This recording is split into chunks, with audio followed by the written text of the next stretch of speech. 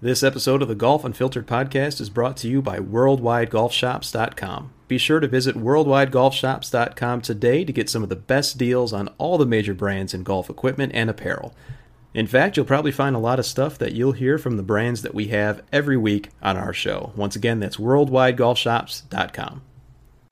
You're listening to the Golf Unfiltered podcast, your source for in-depth interviews with the biggest names, brands, and personalities in golf. Our mission? To keep you informed and help you enjoy the game even more. And now, the owner and host of the Golf Unfiltered podcast, Adam Fonseca. That's right, ladies and gentlemen. Welcome back to the Golf Unfiltered podcast. I'm your host, as always, Adam from GolfUnfiltered.com. Follow me all over social media at Golf Unfiltered. You can send us an email, golfunfiltered@gmail.com. Hello to our friends over at thehackersparadise.com, and to those of you who are listening to this show on the THB mobile app. And, of course, hello to our friends over at Cleveland and Srixon Golf. You guys know I'm playing their equipment all year. Be sure to check out all the great stuff they got over at Cleveland and Srixon.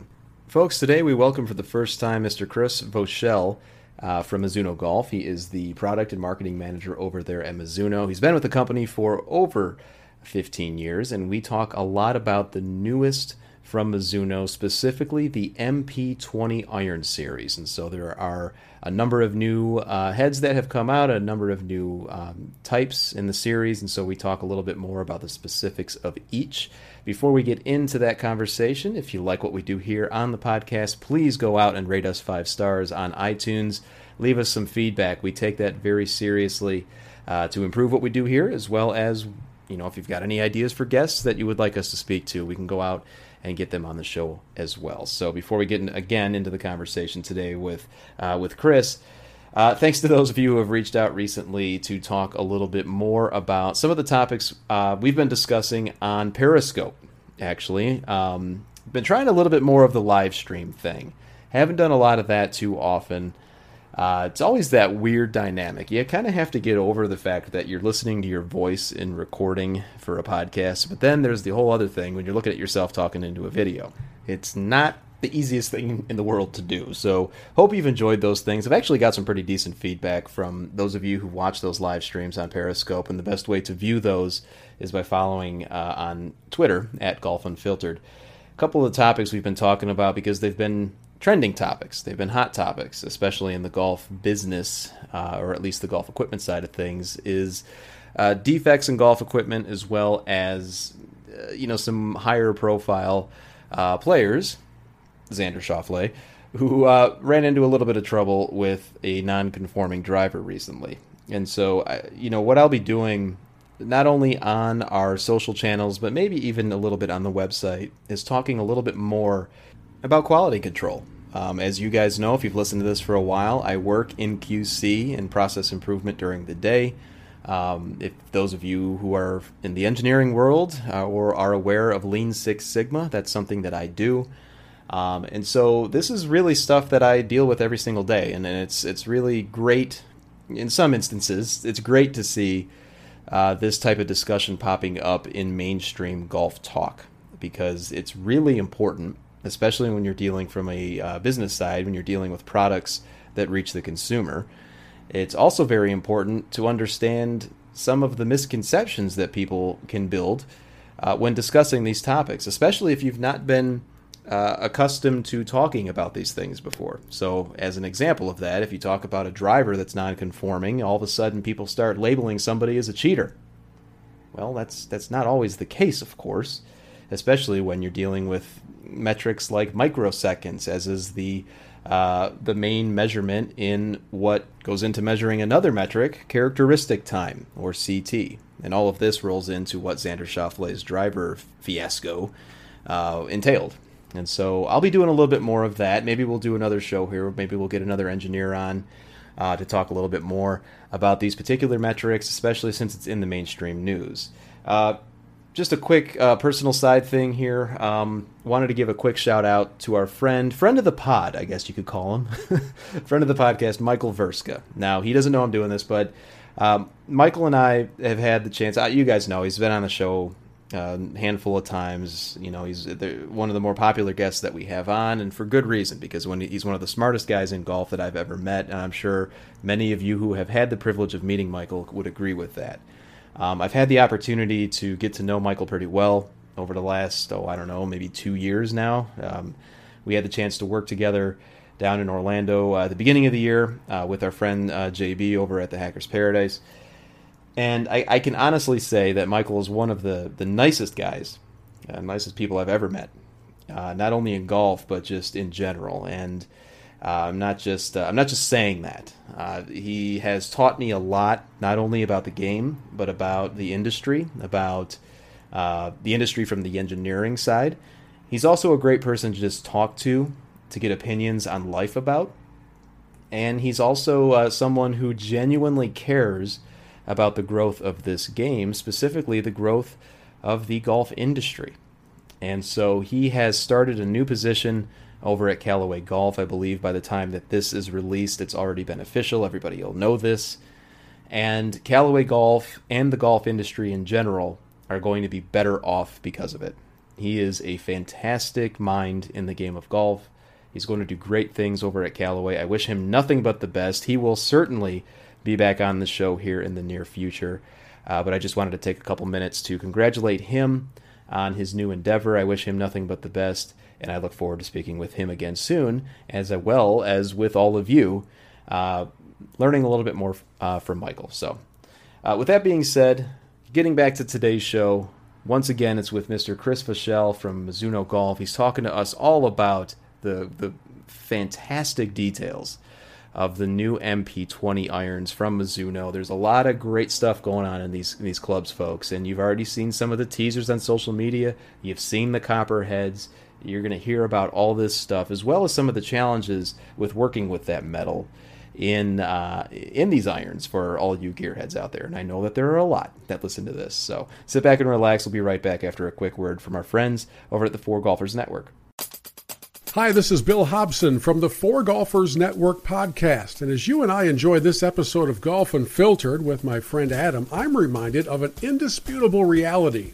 We, as golfers, are nuts. We chase a small ball around the planet, spending thousands of dollars in the effort to get that ball into a tiny hole. We then yell at the ball and curse it when it doesn't listen, even though it can't listen. It's a ball. This insanity is all part of the magic of the game, and it's what we celebrate on the Four Golfers Network podcast every Monday when a fresh episode comes your way on Apple Podcasts, Google, Stitcher, Spotify, iHeart, all the places. So after you finish listening to Adam today, I'd love to have you check out the Four Golfers Network podcast, that's F-O-R-E, where we celebrate the game with top-name guests and an exploration of the things about golf that both drive us crazy and bring us back for more. I stink! The ball is just sitting there and I can't hit it! Welcome back, folks. As I mentioned at the top of the show, very excited to welcome Mr. Chris Vachel here from Mizuno Golf. He is the product and marketing manager over at Mizuno, and we are here to talk a little bit about the new products that have been released and coming out a little bit later this fall. But we'll get into that here in a second, Chris. First and foremost, it's the first time that you and I have spoken on the show. We've met face-to-face a couple times, but I'm very excited to speak with you again. I'm excited to. Adam's always great. We gotta do this more often. Is all I can say. I definitely am in for that. And obviously you're a guy that does a lot of communication for Mizuno. Just a quick Google search or YouTube search of Chris, folks. You're going to see all sorts of videos that he does with PGA Tour players talking about products. And you are one of, I would say it's safe to say, you're one of the faces of the brand. Would you agree with that? Yeah, I don't really know how that came about being, but somewhere over the last couple of years, I've kind of become the go-to YouTube guy and, Twitter personality, if you will. But no, it's a fun position to be in, just to represent a brand with a rich history of Mizuno and all the stuff we do on the product side. Somehow I've become that guy, which is pretty exciting. Well, you do a good job at it, so keep it up. And obviously, listeners, you're welcome. Obviously, listeners, Chris knows his stuff about the products here at Mizuno, and those of you who are listening to this know very well that Mizuno is one of the best quality club makers in the business. And so, Chris, before we get into the new products, why don't you tell us a little bit about how long you've been at Mizuno, and have you held different titles during your career there? I have. So actually, it's kind of a cool story. I started my career in the golf industry with Mizuno in 2004. So I just rolled over my 15th anniversary. Oh, nice. So I came in coming out of Vanderbilt University as an engineer, and I got brought on as a testing engineer. So essentially, I was that guy who would go to the store, buy everything, and cut it all up and try to understand what everybody else is doing. Mm-hmm. I would run the robotic golfer. I do a lot of testing, whether that be with tour players or with our internal team. But from there, I started, the curiosity built, and you want to learn more and more about the product. So I started just bugging the hell out of all of our engineers in terms of teach me what you do, teach me everything. So I moved over from a testing engineer to a design engineer about 2 years later when my first product came out that I got to work on. And then I was an engineer for, I guess to call it, the last 12 years. And then over the last year, I've kind of transitioned a little bit more towards the business side, still with a foot very much in the engineering team. As the product and marketing manager, I work directly with the engineers, basically saying, here's the type of product we need, here's how we want to perform, here's where it's going to live in the market, all that sort of stuff. But the cool thing is, for Mizuno being very much a performance and quality and technology-driven company, mm-hmm. I get to live in the business side, but still with an engineer's point of view. So it's not just, hey, what's going to market the best? It's really, what can we engineer the best? That's got to be a good skill set background to have for that marketing purpose, I would imagine. Do you feel that you have an advantage to kind of touch on a few of the things that some of the players that are more in tune with what they want in their products or in their clubs, what they're looking for? I really do feel that. I mean, you look at a lot of the clubs out there in the market, and obviously there's some great engineering going on, but there's certain products out there where you feel like we're marketing driven as opposed to science and engineering driven.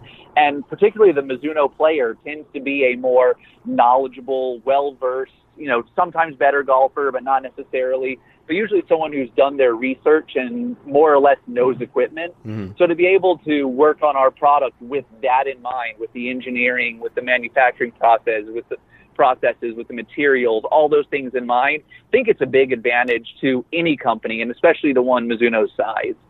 Now, in your experience or in your career over at Mizuno, was there a specific part of the golf bag that you were most associated with? Was it irons or woods or drivers? My first product was a putter, which is funny because Mizuno hasn't had putters in a very long time. I worked from there to wedges, and then the bulk of what I did was forged irons. That's really the meat of Mizuno, what mm-hmm. we're known for the most part, and where we have such a rich history. So, it's funny, when I was first being tasked with, okay, you get to design a Mizuno iron, you almost get that, I'm not worthy feeling just because there's so much history in it. But really, that's really became what I was best known for, was designing, call it the MP62s, 63s, some of the musclebacks, the MP18 line, the JPX Tour line, stuff like that. A lot of the forged products that really have helped put Mizuno where we are today. It's funny, Mizuno always has a great reputation of educating their consumers as much as they can. And even though, as you said, most of the players that play a Mizuno really know their game well, but I actually had the opportunity to attend a seminar that was run by Bill Price. Don't mind the name that mm-hmm. I'm dropping right there. Talking about golf shafts and shaft frequency and everything. But would you say that that is a conscious effort from the company to really just be an educator as opposed to an OEM? It really is, because if you look at Mizuno, where we live in the marketplace and how we present ourselves, we're not a huge marketing company in that you're not going to see, ads on Sunday afternoon of a major for Mizuno. You're not going to see us blanketing the tour with a bunch of players. What we're really trying to do is we're trying to educate not only the consumers, but also the fitters and the retailers, just to know, if I'm looking for this particular performance attribute to my game, here's a Mizuno technology that's going to lead towards that. So while we're not always the first name that a customer walks into, call it a PGA Tour Superstore, and asks for, usually if we've educated the retailers properly or the fitters or the pros properly, when somebody wants to get fit, when they want to really unlock something out of their game as opposed to just buying something they saw in an ad, we're a lot of times that go-to company. Yeah, I've seen that in my experience as well, and certainly players who prefer that feel. And obviously, there's the old tagline of nothing smells. Jeez, nothing feels like a Mizuno. The listeners are really going to love that one, Chris. That's future development. That's down the line. That's 2023. Nothing feels like a Mizuno.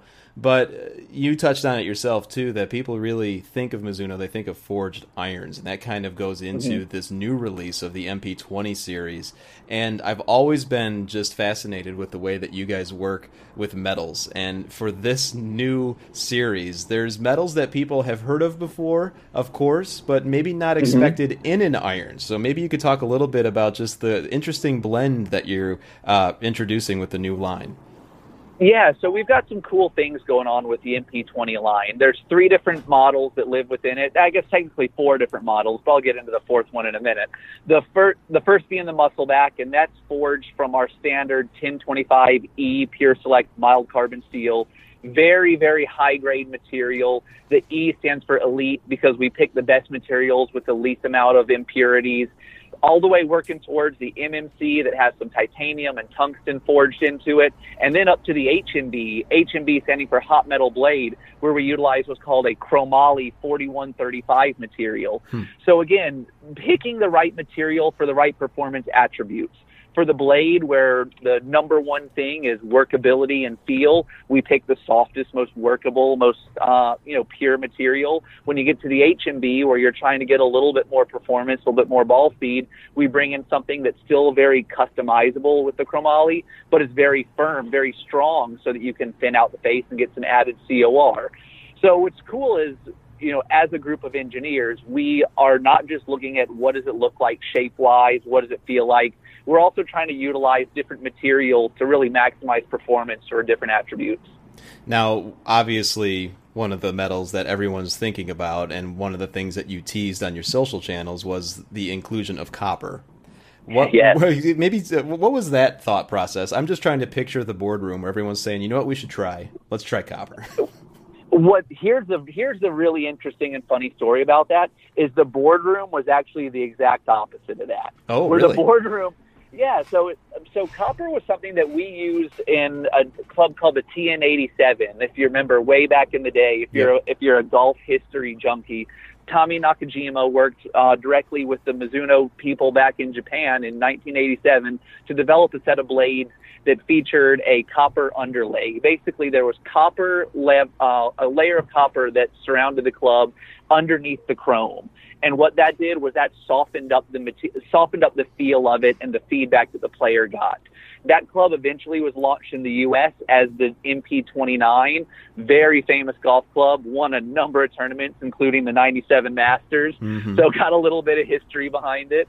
But ultimately, we went away from utilizing copper because it's a very, very expensive material to use in a golf club.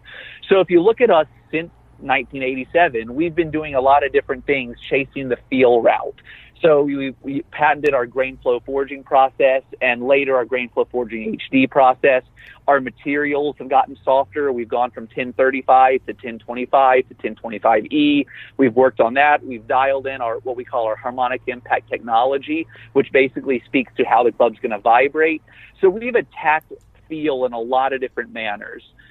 That being said, there was always this little hidden feeling of, well, the TN87 had the copper and it felt amazing. So we actually went about testing the copper to disprove it, just because some of the old school guys in the office had said, what if we put copper on it? From the business side, it's more expensive and it's tough to really define from an engineering reason why it helps make it softer. So what we did about a year ago was we created an MP18 Muscleback, one with and one without the copper underneath the chrome. We didn't tell anybody what we were testing, and we took it out to tour and had a number of people hit it.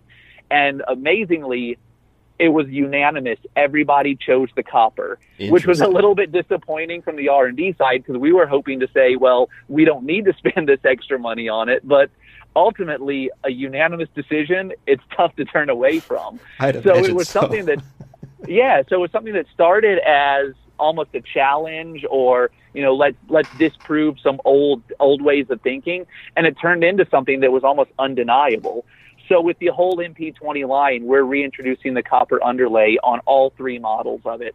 And it's something that's just going to push the feel to a whole nother level. That's so interesting that it was unanimous, and just there's so many questions that come to mind with that, Chris, but one of them being when you talk about it, they just felt better. Was there any feedback specifically that you received from players during your tests that, zoned in on 1 or 2 specs that said, yeah, this is something that what I'm talking about in regards to feel?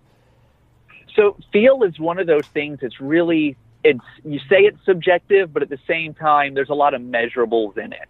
So I talked about our harmonic impact technology. With that, we're always trying to dial in the different modes of vibration, the second mode, third mode, fourth mode, which are all these ways the club's going to vibrate in the audible range.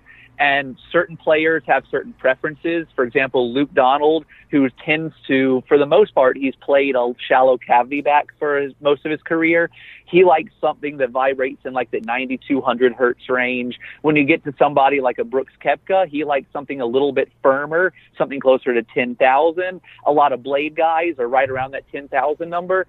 So that's one thing where we dial in certain parts of feel to different players, and each of the different models vibrate at slightly different frequencies. Mm-hmm. But when you add the copper to it, it just takes those vibrations, which ultimately lead to, audible things that you hear, and it takes those and just softens them up a little bit. It doesn't change the frequency. It just changes the volume or the amplitude of that frequency.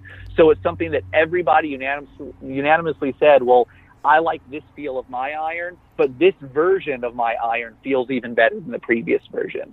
So you had mentioned that, so obviously the feel element, the sound element. You also mentioned that copper from an R&D perspective and from an engineering perspective is more expensive. Were there any other challenges that perhaps a consumer might not be aware of with working with that metal? It's funny because you want to, obviously from the marketing side, when you put copper on something, you want to show it off. You want to show off the key change, the new technology. Mm-hmm. And the trick with copper is it is very, very, very soft. Yeah. Meaning when you apply it, when you put a level up or a layer of it, it's in the range of just a couple of microns thick. So it's tiny. So you want to show it off, but at the same time, you can't put it too close to the surface because it's going to wear away quickly. So ultimately, if you saw like on our social media platforms and everything, we did a lot of tweets of copper heads, showing them off. Mm-hmm. And everyone's like, man, that's beautiful. And people want that copper head. But ultimately, that copper head would wear so quickly, you can't put that out to the mass market. So one of the challenges is how do you tell that story, but at the same time keep the look and the durability and the long-term performance of a standard head. So that's where it comes down to how do you market it and how do we tell the story, because ultimately with Mizuno, a lot of our biggest technologies are invisible to the consumer. Yeah, that is something that I think is certainly inherent within many of the things that Mizuno has come out with recently, and it's all to the benefit of the player, of course. And one of the things that we're beginning to notice more with these new releases, especially in the MP20 line, is how just the appearance of the club at address. And so one of the things that impressed me, Chris, in the materials that I've read is just, small things like the mm-hmm. top line, making it thinner for even, across the line, because people take that very seriously. Do you utilize, obviously you would utilize customer feedback into the design of the clubs, but maybe talk a little bit about just how that was used for the design of these. The top line is a really interesting thing because particularly when you're talking about the MP, the Mizuno Pro, the better players tend to love that razor thin top line. Mm-hmm. Make it as thin as you can. I was talking a few minutes ago about what I call our harmonic impact technology and how a club vibrates. And the really interesting thing is that the better players, the blade players who like that higher mode of vibration, the easiest way to raise that mode of vibration, to dial it in, is to thicken the top line, to reinforce that area. So it's funny, if you look at a lot of Mizuno blades from the past couple of years, like the MP18, the MP68, 69, some of the blades we've had recently, the top line is a little bit thicker compared to called the Titleist or TaylorMade or Callaway Muscleback. However, the feel was there. So it's almost like putting that player in that awkward position of, well, I want that thin top line, but I want that soft feel. So that led us to, with the MP20 line, you can see it's a thick top line, but it's aggressively beveled off across the top. that allows us to keep some meat or keep some mass up top to really reinforce that area to get the frequencies of vibration that we want. But at the same time, by beveling it really aggressively at address, you don't realize it. It looks thinner at address. So that's something where it's almost a lot of give and take between the R&D side, between the tour side, the better player side, and it's trying to find that perfect balance between design aesthetic and engineering, execution. So that's one of the great examples of how we utilize the top line bevel. That's interesting too about that dynamic between the aesthetic and just the performance of the club. Whenever you hear about making something wider or thicker on a club head, you also immediately start thinking about just where the weight is distributed. And you have to also then think about launch. And so with the design of an iron like this, or irons like these, I imagine there's a lot of work that goes into maintaining that balance between not only just aesthetics, but also we got to get that ball up in the air. You're exactly right. And that was one of the big upgrades of the MP20 line versus the MP18 line before, is that we really focused on ball flight and launch angle. With the MP18s, we had 3 models on the lower end. We had the Muscleback, we had the SC, and we had the MMC. 3 clubs that offered different levels of forgiveness, but ultimately the trajectory between those 3 models was pretty much the same. So like the MMC, while it was a little bit more forgiving than the Muscleback, it didn't necessarily fly any higher or do anything other than give you a little bit more help on your miss hits. With the MP20, we really tried to focus on the ball flights of each. So on the Musclebacks in particular, the short irons, we wanted to raise the center of gravity and try to bring the ball flight down for a more penetrating trajectory.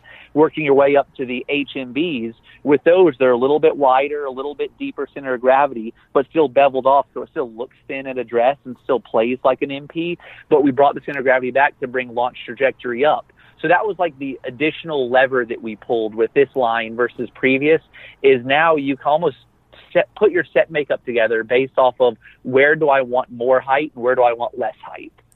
And that's really interesting too, because we're seeing a lot of players, even on tour, working with a combo set. And so 3 of the names that you just mentioned with the new line, we've got the MP20, we've got the MMC, and the HMB. Was there an intent to allow players to kind of mix and match, or are there specific player profiles for each of those options? It's not even that there was an intent. It was a mandatory that they're able to mix and match. So looking at Mizuno and how we sell, we are so custom iron focused. You look at the MP18 line, 80% of the sets that we sold featured at least two different ones of those models in them. Wow. Meaning it was some sort of combo set. So with that being said, it was mandatory that everything flows seamlessly from top to bottom. So the big thing is, where do I start needing more height? If I don't need height until the 5 iron, then you could play the Muscleback to the 6 and then the 5 iron pull an MMC in.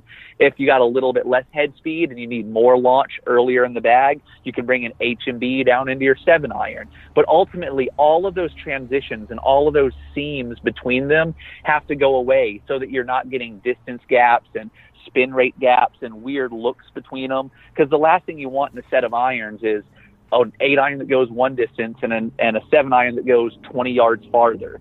Irons are designed to go specific distances. It's just giving you and the fitter the ability to pull different levers when you're doing that fitting to make sure that you can get a perfectly blended set. It's so great to see that consumers are becoming more educated. I mean, the 80% number just blows me away, but it makes sense. Right. It makes sense nowadays because, to the best of my recollection, and keep me honest here, Chris, I mean, Mizuno was one of the first brands that really, I'll just use the word pushed, or at least marketed the benefits of a combo set. Are we seeing this? I mean, this is a trend that's not going to go anywhere, I'd imagine. You're exactly right. It's a trend that, if nothing else, is going to continue to build steam. And it's something that Mizuno has a rich history in. I talked about a certain guy who won the Masters in the late 90s and right. with his MP29. It was actually a combo set he was playing. So we've been building sets to be comboed together for a number of years. But each year with each generation, the seams and the transitions from one club to the next and from one model to the next get more and more seamless. And then working with our fitting software and working with our team of fitters out in the field, we're really trying to educate everybody to understand, we don't want you to go into the golf store and see a set of clubs on the wall and buy that. That is the opposite of what we want. We want the ones on the wall to be there to drive you to our fitting cart, to drive you to your local pro, to make sure that you're getting the right launch and the right windows wherever you need them. So it's a change in thinking. And the funny thing is, with that 80% number I gave you earlier, it was a big change in how we even buy and how we stock golf clubs from the supply chain side. It's a real challenge, but it's something that we've learned and we're going to continue to evolve, and something we are 100% committed to. Once again, listeners, we're talking to Mr. Chris Vachel. He is the product and marketing manager over at Mizuno Golf. And Chris, thanks again for taking time with us today. Just one more question for you. There's a lot of stuff that we can talk about for any of these new MP20 irons that are coming out. We've already covered a lot of different intricate things about each, but what haven't we talked about yet that you really want listeners to know? Ooh, that's a great question. What we haven't talked about. The biggest thing is, to me, the biggest thing that Mizuno battles and that I want people to understand is that there's this perception that you have to be a good player to play Mizuno. You have to be a low handicap. That's what Mizuno is. We're the blade company. But particularly with our JPX line and the HMB model and the MP20, we can design and build and spec out clubs for any level of golfer. Our hot metals are unbelievable. The HMB can make an MP player up into the mid-teens handicaps. And there's always that perception of, I would love to play a muscleback, but I'm just not good enough. You might be good enough in the 9-iron and the pitching wedge and just not good enough in the 8-iron and up. So we could put a set together that works for that. So that's the whole thing, is throw stereotypes out from our company, from what you think you know about golf clubs, and get on a launch monitor, work with a fitter, get your shafts dialed in, and get your center of gravities dialed in each particular head. So to me, the biggest thing is just try them and get fit. That is the number one thing I like to say. That's music to my ears, Chris. And by the way, you had mentioned hot metals. A quick shout out to our mutual friend, Chris Campbell, who I played golf with not too long ago, who had hot metals in his bag, and he completely just decimated me on the golf course. So he can work his way around there pretty good. Yeah, I would say that's an understatement. He's pretty darn good. But at any rate, Chris, and you're not too bad yourself, from what I understand. I've seen videos of that golf swing. Thank you. All right, Chris. Well, listeners, once again, that was Mr. Chris Vachel. He's over at Mizuno Golf, the product and marketing manager. Chris, thanks so much for coming on. We will definitely do this again soon, and best of luck with the new line. Appreciate everything.